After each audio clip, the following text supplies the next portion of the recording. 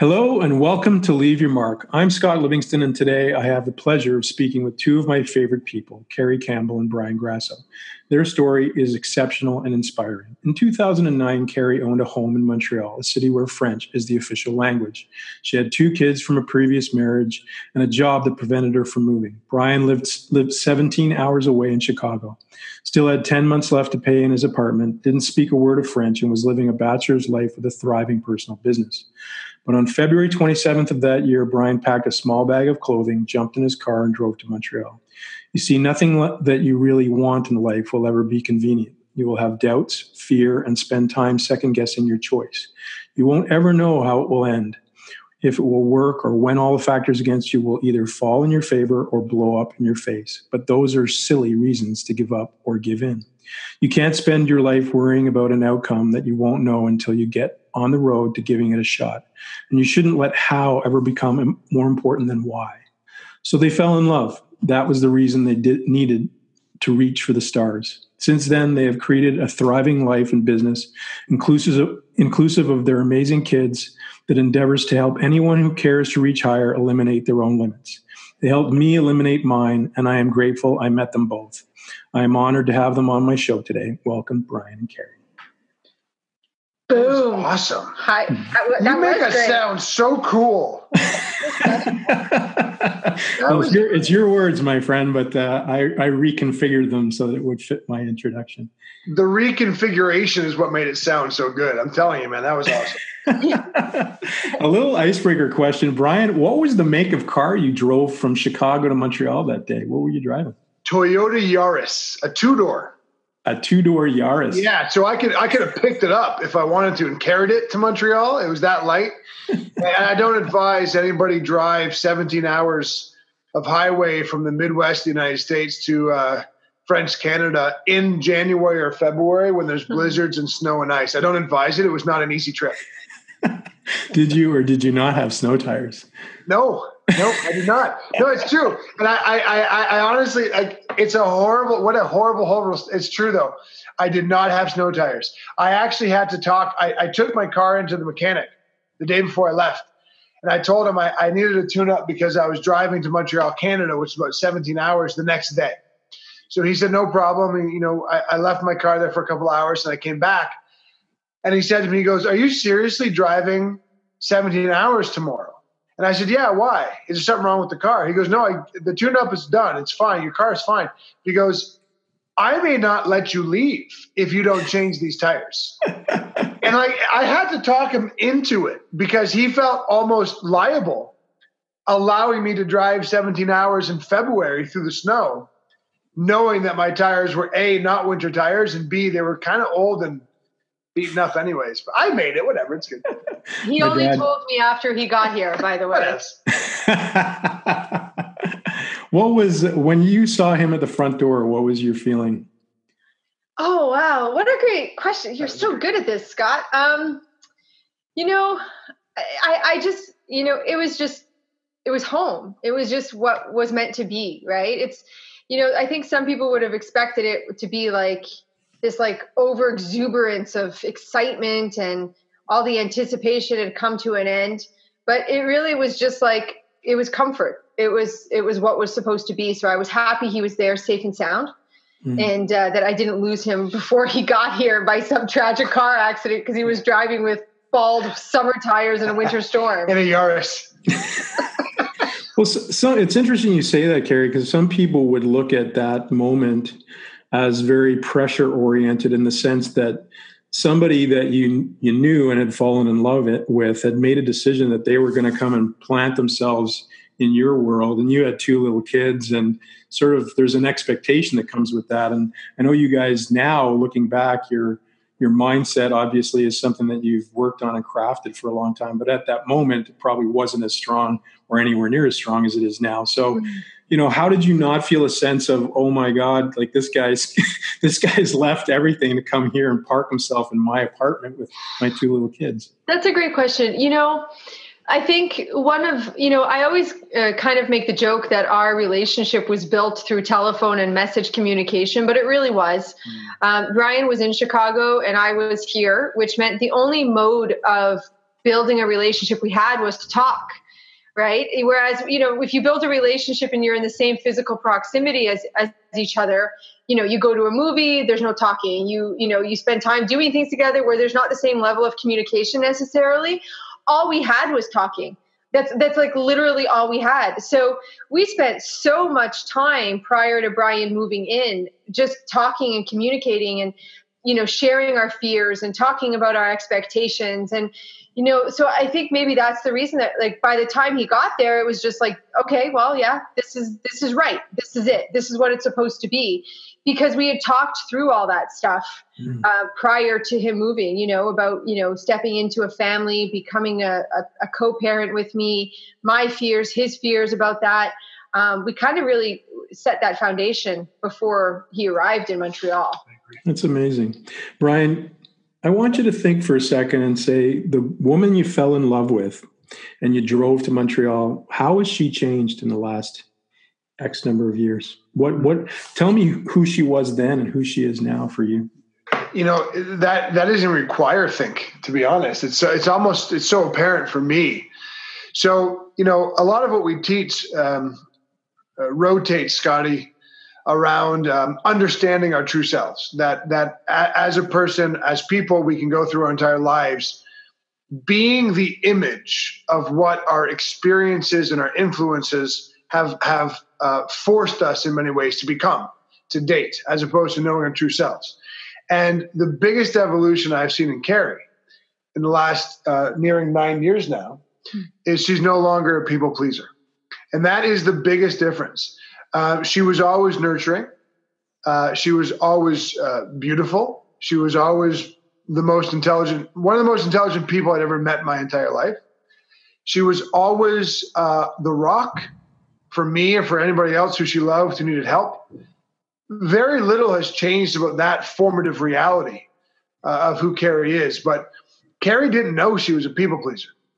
And that is something, even in her own mindset work, that she has vanquished beautifully over the past decade. And it was so thick, Scotty, that back then I would say to her, because I was the cook in the house. I'd say, "What do you want for dinner, chicken or fish?"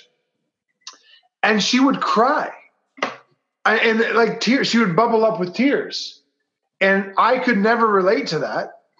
And so I'd say, like, what? Like, I don't like chicken or fish. Like, I'm not even sure why they're stressed, let alone tears.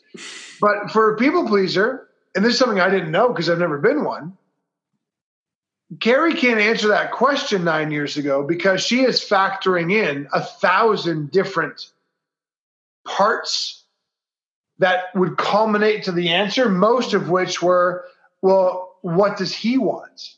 Chicken or fish? And what if I say chicken, but he wanted fish? Then I feel guilty. What do the kids want? They want what they want is more important than I want. So as a people pleaser, those thoughts would factor in, and it would lead to stress and tears. And that is now gone. And that is by far the biggest change or evolution I've seen. That's awesome. Would you agree with that? Good answer. Thank you. Carrie Berry, how would you answer the same question for the man beside you? You know what I love about you, Scotty? You've got the best questions on the planet. Like, honestly, not just in this, but like I'm even thinking about, over conversation in general. You always ask great questions. I was thinking about that because I had a feeling it was going to come my way. And, obviously without the backstory on all of this, for some people, maybe it, is going to lack the perspective. But, Brian and I both had our respective journeys before we came into a relationship together. And, we had a lot of our own limits that were still present when we got into a relationship together. And I would say the greatest change that I've seen Brian go through is from a man who, no, let me rephrase that. He allowed himself to be loved. He allowed himself to feel love and be loved and completely trust in myself and in the kids. And in allowing himself to be loved, I think he catalyzed a greater love of himself and a trust of himself. So that's what I would say from 9 years ago till now. I would agree with that. I love that. Well, I know for the listeners, like you said, maybe they don't have necessarily a certain level of perspective on the two of you. I've experienced the work that you guys do and helping people eliminate their limits or see what they don't see about themselves. And I think you're doing amazing work. And that's one of the reasons why I wanted to sit and chat with you today and love chatting with you in general in life. When you sort of answer those questions, in a sense, if you look at other people that you've worked with over the years, what are the big rock limiters that most people, like, I know you can't generalize completely, but for the listeners, what are some of the big rock limiters that most people put in the way of really seeing who they are or being who they can be? Do you want to take that one? You go ahead. So, look, there's a lot of passive and there's a lot of active on that. Okay. So if I were to talk about the active things that people actually put in their way, delusion would be up there as a primary. Very often the people we work with, they know the score. They know the score better than they pretend they know the score. And I think that, but having said that, we don't subscribe to the idea that a lot of other coaches do about referring to people as lazy or lacking willpower or lacking discipline. Delusion is self-preservation. People delude themselves because they are afraid, because they are in pain, because they don't always want to see the truth. So on an active level, we tend to be very delusional about our circumstances and our situation. And that is something we do consciously, believe it or not. There's a lot of consciousness in that delusion. We are great at storytelling inside of our own heads. We concoct stories to deliver us from fear, pain, worry, etc. On a passive level, though, there's a litany of things that most people don't recognize are rate limiters in terms of them eliminating their limits, no matter what if it's weight loss or physical pain or PTSD or building a successful business or relationship bliss. Or financial security. Those are the hot buttons. There's a lot of passive rate limiters that people don't even know. And the biggest one would be how much the unconscious mind plays a role in shaping our reality. So all of us have what's called a bias filter, which means every ounce of stimulus that comes into our eyes, into our ears, into our nose, every stimulus we pick up in this world isn't a measure of reality at all, because the stimulus filters through our unconscious bias. We all have an unconscious bias, which has been built off of, again, our influences and experiences. So the reality we see about ourselves, our potential or place in the world, is not a measure of true reality. It's a measure of a filtered reality based on that bias we have in our unconscious. So again, people sometimes actively rate limit themselves, but by and large, Scotty, it's passive. People don't even realize that they have limits that are being self-imposed by them. And that's the bulk of a lot of our work, is helping people see exactly that. That's awesome. When you look at life, do you see, and either one of you can answer it or both, do you see life as a sculpture where you're chipping away from a rock to reveal the inner self, or are you shaping the clay, basically creating yourself, in your opinion? Oh my gosh, that is such a great question. So my instinct, not my instinct, actually, what I always say and what I was about to say was that I believe that it's a process of chipping away to reveal what's underneath, right? But at the same time, I think once we've done that, we put layers on to rebuild and create something masterful, right? And it ties into the way that, we do our work, right? We deconstruct and then we reconstruct. Mm-hmm. And so I think that it's a combination of the two. I don't think that we can layer on before we've peeled away. Yeah. And really understand, like, what is the core of this masterpiece that we're working with? And then once we understand that and we see that for everything that it is, then we can add on and build something that's beautiful and amazing. Just to give a metaphor, if it's okay, because of course I agree with Carrie, to give a metaphor from some of the work you do in the world, Scotty, and I'm sure you see this all the time, the human body is masterful at compensation. It can have a dysfunction in the hip or in the knee and compensate. Now, that compensation can range on a spectrum from mild pain to a forced limp. But functionality isn't always damaged, at least ostensibly. We don't notice that we're compensating. We seem pretty functional. Well, the human psyche and the mentality and the emotionality we carry is no different.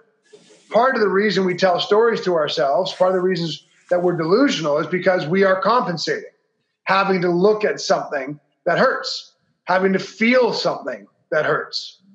And I'm sure you see this all the time. The negative consequence long term of somebody ignoring the physical dysfunction they have and trying to build strength or mobility or functionality on top of that dysfunction. Well, it's not dissimilar from building a house on a foundation that isn't solid. Eventually, the dysfunction leads to a collapse. Mm-hmm. And that collapse physically can be pain or now we need to have therapy, from someone like yourself. And in our work, it's no different. We can try to build momentum and success and weight loss and financial stability in businesses on top of a rather dysfunctional look at reality. But when we do, it only takes us so far. Mm-hmm. And eventually collapse is coming. And that collapse in the world of our work is called self-sabotage. Mm-hmm. And everyone listening, I hope, perked up because everybody self-sabotages. So that is the most common. We claim to want this goal, but we keep sabotaging our progress towards it. Mm-hmm. There's nobody listening who can't relate to that. Mm-hmm. And that's what we see a lot of in our world. I love the response to the question because, well, it's sort of what I believe in as well as you just described. But I think when I look at some of the weaknesses, and I wanted to sort of segue to that in the industry of quote unquote self-help or life coaching, is that a lot of what people do is actually try to recreate the person without actually fixing the foundation and chipping away first to reveal. And then, as you said, Carrie, make it something special beyond that. What do you guys see as when I ask that, not to crap on anybody per se, but the industry it's a big industry and there's a lot of people doing it. You guys do it very well, and you do it very well because I think at the end of the day, your internal being is about really helping people and what you've gone through in your life. What are some of the charlatans doing in your viewpoint that isn't right about that industry?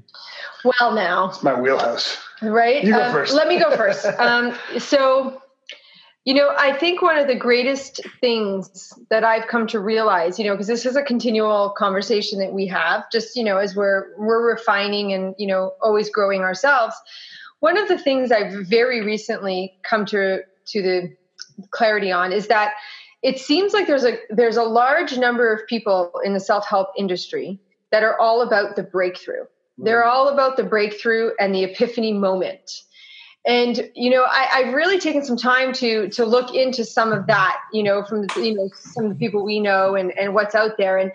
And like the breakthrough moment it's powerful, right? And so a lot of self-help programs and coaching out there is all about bringing people to the breakthrough moment. But what I've seen is that a breakthrough moment, it's not life altering unless it's followed with the how to execute change and how to make this sustainable and how to chip away, right? So a breakthrough moment, is essentially recognizing where we've had self-sabotaging patterns. And in our language, it's awareness, but it's not enough to be aware. If we can go our whole lifetime being aware of where we're self-sabotaging, but unless and until we go through the process of taking accountability and then therefore adapting that to create new patterns, we sit in a perpetual state of awareness.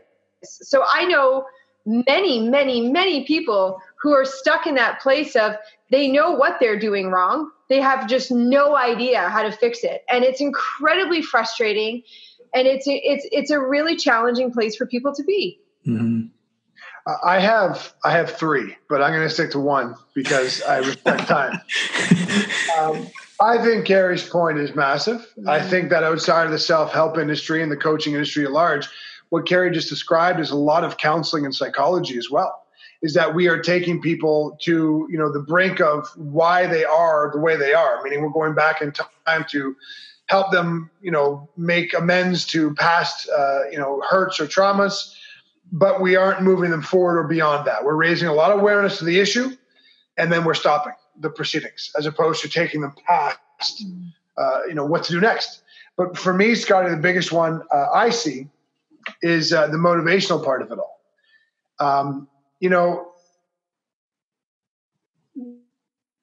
When you get a couple of things. Number one, it's a false positive, right? The entire environment has been created to give you a physiological and biological boost.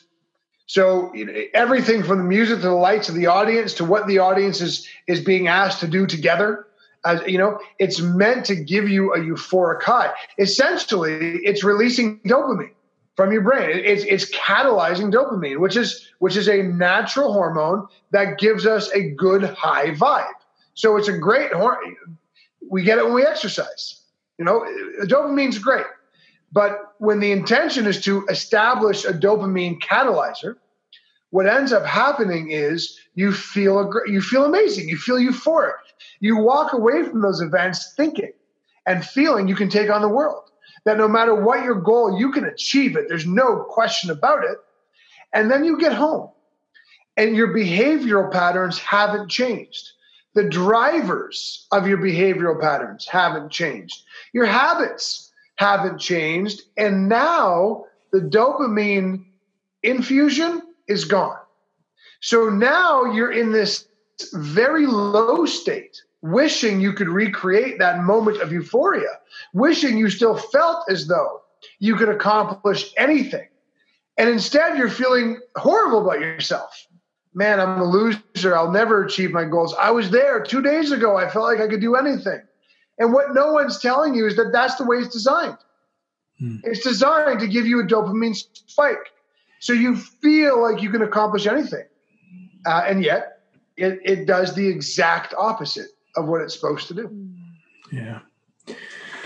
I'm going to segue now and then come back to some of our thoughts, because this is a part of my podcast that I do, and I like doing it. I discovered a book, which I actually sent the information to you guys about a year ago, but I went back and read it yesterday.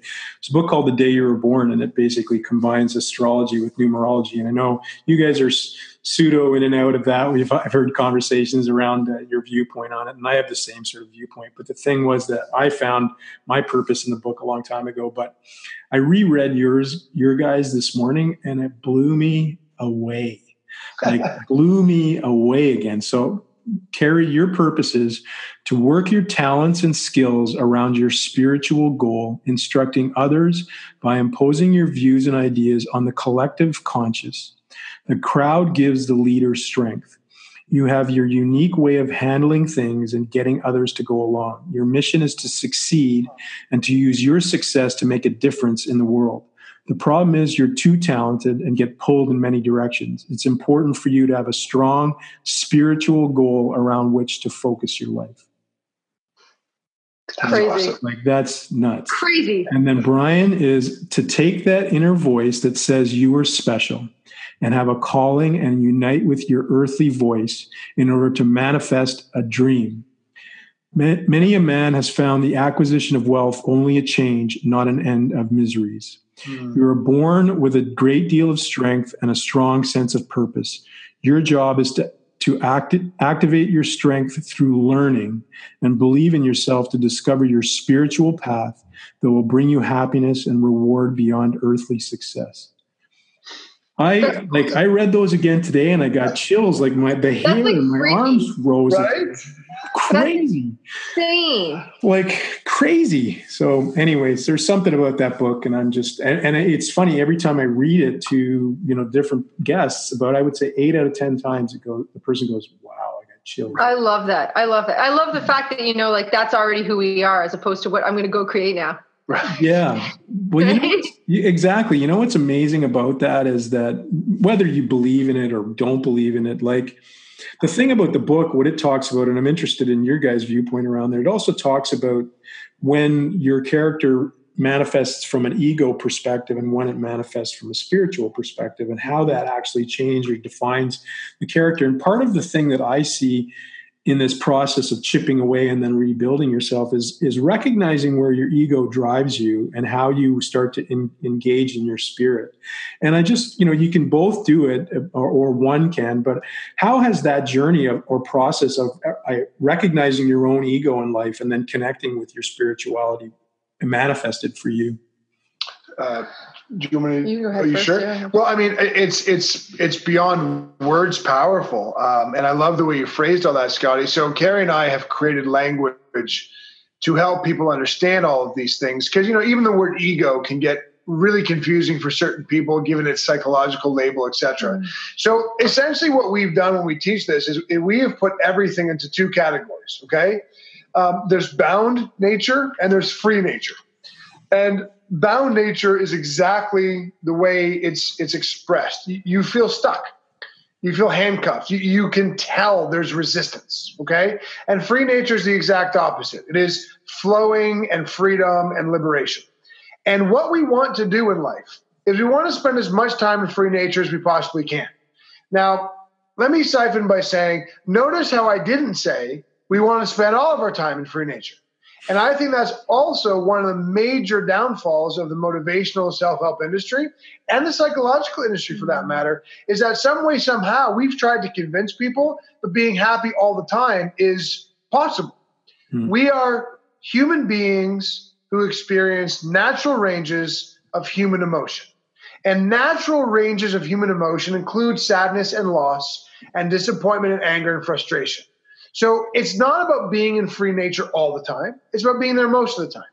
And in order to be there most of the time, you have to acknowledge what forces and what characteristics place you in either bound nature or free nature. I still get frustrated. I still get angry from time to time. But because I'm so evolved in my own mindset and practice, what used to send me spiraling for 2 days now is like 30 seconds of annoyance. And I just kind of pull myself back into free nature. And that's the goal we want for everybody. So bound nature is jealousy, it's envy, it's anger, it's frustration, it's sadness, it's depression, it's all the things we would classically consider negative. Free nature is joy and bliss and happy and flow and creativity and all the things we would classically define as good. Okay?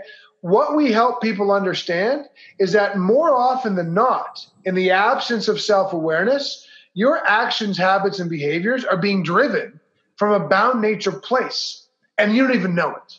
You're being driven from jealousy. You're being driven from comparison. You're being driven from feelings of inferiority. You're being driven from places of you don't feel good enough or worthy.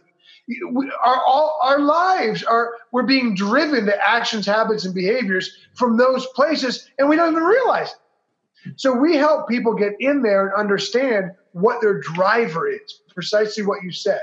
And once you know your driver, you start to play with the program and understand it all, you can separate. The driver is negative, but it's not me. It's not who I am. And once you have that, distance, man, everything is so much different. Just to bring that. First of all, did I do a good job with that? You did a great job. Thanks, with that. I need to have accolades. Just to bring that into two things. So let me bring that into what Brian said at the beginning with regards to me being a people pleaser and what you just read from your book, Scott, about my birthday, right? Clearly, when you read what you just read, it shows me as, someone who's a healer, who provides for others, takes care of people, right? Well, as a people pleaser, that really was just a misguided negative driver of all of those natural characteristics of mine, right? I naturally want to support people and help people and love people. But when I was a people pleaser, that was driven out of a place of insecurity, a place of fear that if I didn't do something, somebody was going to get upset with me, that there was going to be conflict that it was going to arise. I still do for others all the time, because now it's driving from a place of free nature, which, is, it's stuff that I'm choosing to do, that I want to do. It's not because I'm looking for validation or support or any of those negative things that I was before. So it's always interesting, because it's like it's the same outcome. It might appear to be the same outcome, but the driver behind it is very different than it used to be. Awesome. I had a moment this morning actually pondering you guys driving in. I had one of these moments where last night I spent all this time, a wonderful 5 hours watching my daughter's play at school and stuff. Only to have to 5 hours. 5 hours. 5 hours. Only to do. Well, it was a 5 hour thing. Only to have to come home and do all my prep for this and some other stuff that I did until 11 o'clock. Go to bed. Get up in the morning. Made myself my blended smoothie. Forgot it in the fridge. Got in the car. Sat in 2 hours of traffic. And I was sitting in the car and I said to myself, back in the day, I would have been steaming at this point, and I'm just comfortably driving through traffic because of you two. Well, no, because of you, because you got to do the work. Exactly, you got to do the work. That's right. What? Tell people who are listening about, which is something that I've really adopted from you guys, but your pillars of performance. What are the pillars? Describe those in sort of in a Cole's Notes version for people. Mm-hmm. You want to kick off and all? Sure. Well, I mean, pillars of performance, I like that reference, by the way.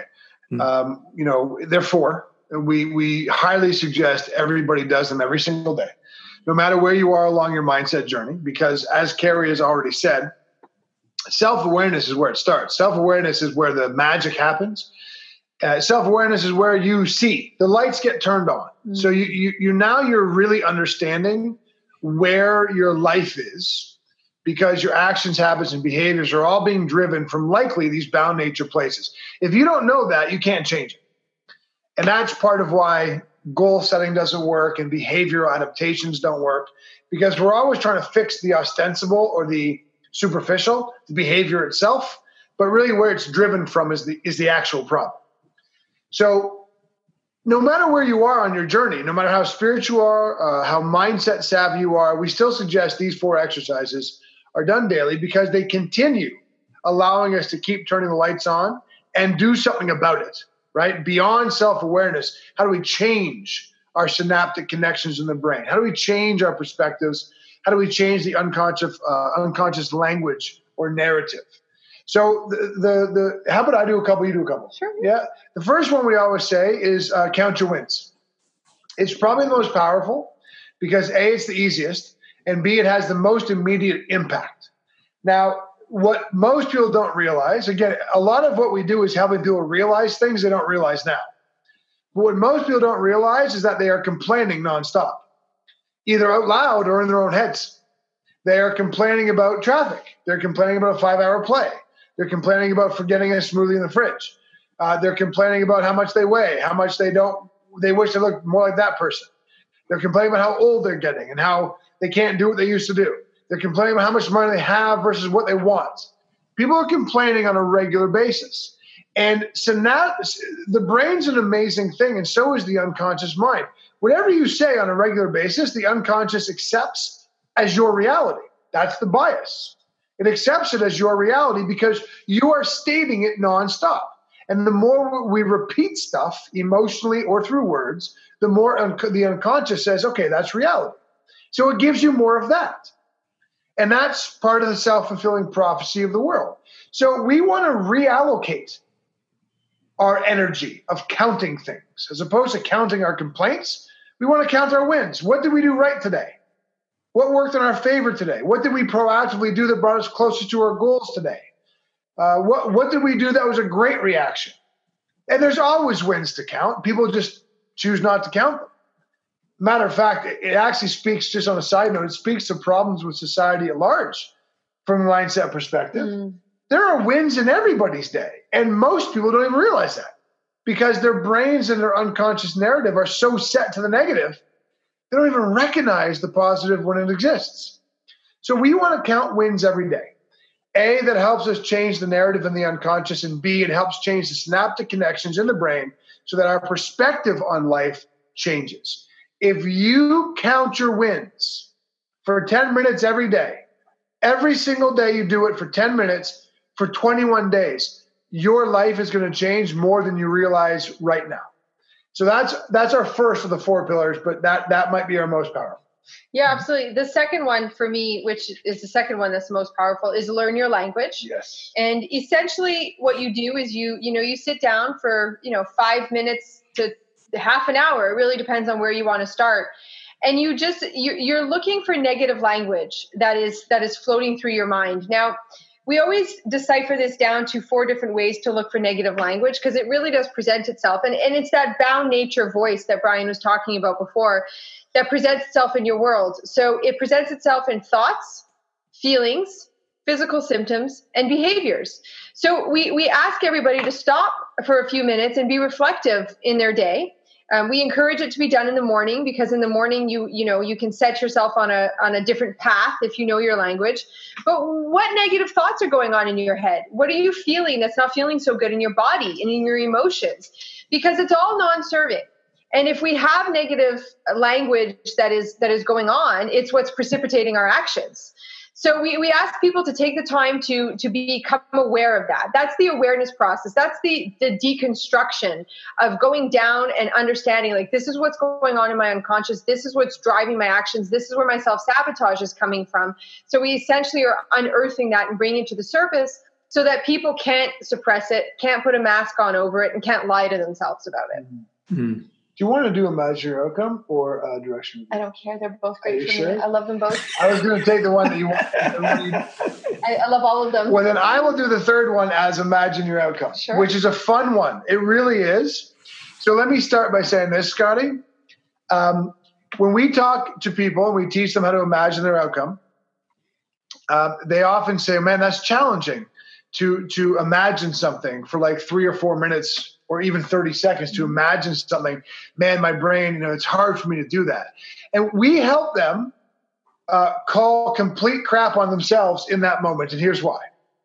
If you've ever been afraid in your life, if you've ever been anxious in your life, if you've ever been worried about something in your life, which, by the way, is everybody in the world, you have been using your imagination to create an outcome that you didn't like, that wasn't a particularly good outcome, but it hadn't happened yet. So we're anxious about stuff that hasn't happened yet. That's us being imaginative in a negative way. See, so people say, oh, it's really hard to imagine. No, you do it all the time. You do it every day. So what we want you to do is we want you to imagine the outcome you want as opposed to the one you don't. We want you to imagine the outcome that is fulfilling and service-oriented for you as opposed to the one that's scary or scarcity. You use your imagination every day. We just want you to use it for the power of good as opposed to the power of bad. And that's it. So what we recommend in the beginning is 30 seconds, couple times a day. Imagine the outcome you want for your weight loss journey, for the physical pain you're in. Imagine yourself not in pain. For the money you wish you had, for the business you want to build, for the cohesive, happy relationship you long for. Imagine that 20, 30 seconds, couple times a day. And yes, you can extend that over time, and we'd like you to. It's a process. But that's where it starts. It's so simple. Now, why do you do it? We've already explained. Your unconscious has a bias filter attached to it. And that bias is a product of the imagination you're giving it now. That's it. So we want to change the bias or the narrative in the unconscious. And to do that, the unconscious is the most powerful thing in the world. It drives our actions, habits, and behaviors. But for all that intelligence, it's stupid, meaning it doesn't know real from imagined. If you give it things to be worried about, it'll just accept that as why I should be worried about that. But if you give it good things to think about, positive things, affirmative things, happy things, it won't fight you. It'll say, okay, well, that's the reality. The more repetition we imagine the things we want, the more our unconscious accepts it as true. It's a brilliant exercise. Absolutely. And I'm going to do the fourth, which is review your direction. But before I do, I want to say this. At the very beginning of this, Brian was talking about our unconscious drivers and not knowing our unconscious language. And I really want to make the point that these 4 pillars are built around getting to know that. Like, it really is the most simple process to start to understand your unconscious mind, where you're self-sabotaging, and then to change it. Like, we've had people who have absolutely changed their lives. Like, I'm talking people who've gone from suicidal and on 32 antidepressant pills a day to not suicidal and not on medication, simply by doing these 4 pillars every single day. So I just needed to emphasize that off the top, that like, these aren't just 4 random exercises we decided to use. They're so powerful. So the last one is review your direction. And it's really simple, right? You know, we are all really great at setting the goal. Like, we want to lose 20 pounds, but then we set the goal of lose 20 pounds. And then we throw that goal like out into the distance. We don't think about it anymore. And then we get frustrated when we're not achieving it, et cetera, et cetera. Review your direction really is taking the time every single day to stop and to reflect on the goal that you're working towards. Where are you going? Is where you're going in alignment with what you still want? How does it feel? You know, what are your, you know, how much has changed from the time that you started it? What's it going to feel like when you accomplish it? What amazing things happened that day in that particular journey? So, you know, if you're trying to lose weight and that day you managed to put on a pair of pants that fit differently than the last time you put on, and you looked in the mirror and you actually loved what you saw, like, that's reviewing your direction. And it's so important because it keeps it top of our mind every single day. You know, one of the things that we hear so many people say is that reviewing my direction almost feels redundant. And we're like, yes. And it should feel redundant because you have to bring the familiarity of your goals to the top of your mind every day in order to stay consistent with it. Can I just add one thing? Because you finished by talking about consistency. Yeah. And I love that. Our mantra is simplicity plus consistency. Do simple things every day, and you'll always achieve what it is you want, be it happiness, business, whatever, okay? But just in that realm, the whole consistency factor, nobody would not understand this truth. If I want to get fit, I need to exercise. And as long as I exercise, I get fit, and then my fitness increases the more consistently I exercise. But the second I stop exercising, my fitness starts to drop and I gain weight back. Nobody gets confused about that. But when it comes, it's the most amazing thing. The human brain is complex and yet so simple. The unconscious mind is complex and yet so simple. Whatever stimulus we give it, it accepts and it does something with it. So if we give it worry and fear and apprehension and anger, it takes that on and it drives us from that. If we give it happiness and fulfillment and goal actualization and internal peace, it takes that and it drives us from that. So one of the main missions we have in this world is to help people understand how easy the metaphor is. You know that if you stop exercising, you'll start getting weight. You start getting less strong. You'll start losing fitness. Our 4 pillars are simple. Do them every day. If you do them every day, your mindset will improve. Your spiritual connection will improve. As soon as you stop doing them every day, you lose fitness. 100%. I mean, there's no difference. Yeah. And I think that one of the greatest problems in our world, Scotty, and is pursuant to 3 questions ago, we as an industry have convinced people that mental and emotional health is either a pill, 25 years of therapy, or going to a motivational event to get a boost. That's it. We have not helped people realize how simple mental and emotional health is if you consistently put the right stimulus into the brain. Yeah. Awesome. One of the things I actually talk with, I'm blessed to be able to speak to a lot of, like yourselves, high achieving people who are doing really special things.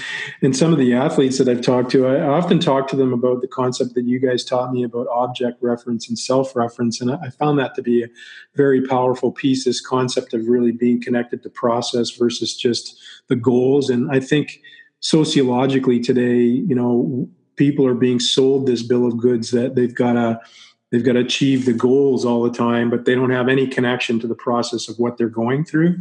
And it's been interesting listening to some of the athletes that I've had. I had Scott Moyer and Tessa Virtue, who won the gold medal at the last Olympic Games, and two phenomenal people, and both of them in separate interviews talked about how connected to the process they were, not so much about winning that gold medal. That was something they wanted as an outcome, but they both connected deeply to the process of what they were going through. And I think when you do that, that's the thing that serves you, not the actual endpoint that you get to. Well, I mean, that's beautiful. And let me say this, the spiritual component of that, and I'm a spiritual, my doctorate's in spirituality. So I live and breathe and intellectualize and experience this stuff. So I love talking about it from that angle. The spirituality of that is, detach from outcomes. That's what the Buddha told us. That is what Lao Tzu told us. That's what Confucius told us. I mean, Eastern philosophy is based off of a similar tenet. It doesn't really matter where we're drawing from. Detach from outcomes, meaning be a lot more interested in enjoying the journey and the process of something, knowing that if you do that, the outcome will always take care of itself. Don't strive to lose 50 pounds. Strive to eat good quality food and exercise today, and then again tomorrow, and then again the next day. The outcome takes care of itself. Now, if I was to put that in contemporary ways of thinking about it, like you, Scotty, I worked in sport performance as a physical, mental, emotional performance coach for many, many years. And I can tell you conclusively, athletes I worked with who were very committed to the day-by-day process and enjoying that part of it all, they always won. They always did well at competition time or on game day. The athletes who set their markers to win at the outcome of a season, they never met expectations properly. And a classic example right now that I think we're all witnessing if you're a hockey fan, and I don't know if he's going to win or not, but Alex Ovechkin right now is playing the game the way he should play the game. He's having fun. You can tell he's in a shift-by-shift creative exploration on the ice. Whereas in years past, the stick was held tight. He was trying to win a Stanley Cup. And now it's almost like he's not trying to. And because he's not trying to, he's excelling in ways he hasn't before. Awesome example. You laughing at you? I was going to say, who's Alex Ovechkin? But I know who he is. It was too funny with two sports guys here. But I know who he was. He plays volleyball for Team Brazil. No, he's a hockey player. Carrie, if you met the little Carrie when she was 17, 16, what would you say to her now? What I said in my head, I can't say out loud because this is a public podcast. Now I want to know. You got to write that down. No. What would I say? I like looking at you in the video. You're a really good looking woman. Oh, thank you. You're very sweet. I can't look at the video while I'm doing this kind of interview. What would I say if I was to meet my 17-year-old self?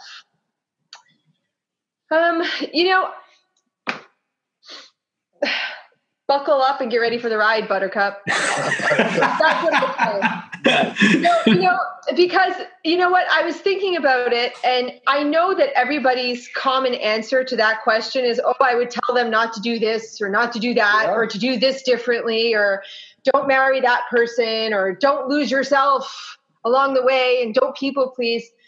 But, I would say buckle up, Buttercup, because every part of my journey has been a part of who I am sitting here today, right now. And had I not traveled through everything that I traveled through that was a challenge or was not the best decision or was all the years of people pleasing, I wouldn't be able to deliver to the world the system and the solutions that we have for so many people who are in pain every day and sad and depressed and their worlds are falling apart. So I would just say, get ready for the ride.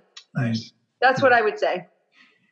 Brian, what would you say to your 17-year-old self? I was so hoping you were going to ask me that question. Now you knew I was going to ask you because I asked Carrie. So I have to believe it. I like my answer. So first of all, just frame of reference, around the age of 17, I got diagnosed with a chronic stress disorder.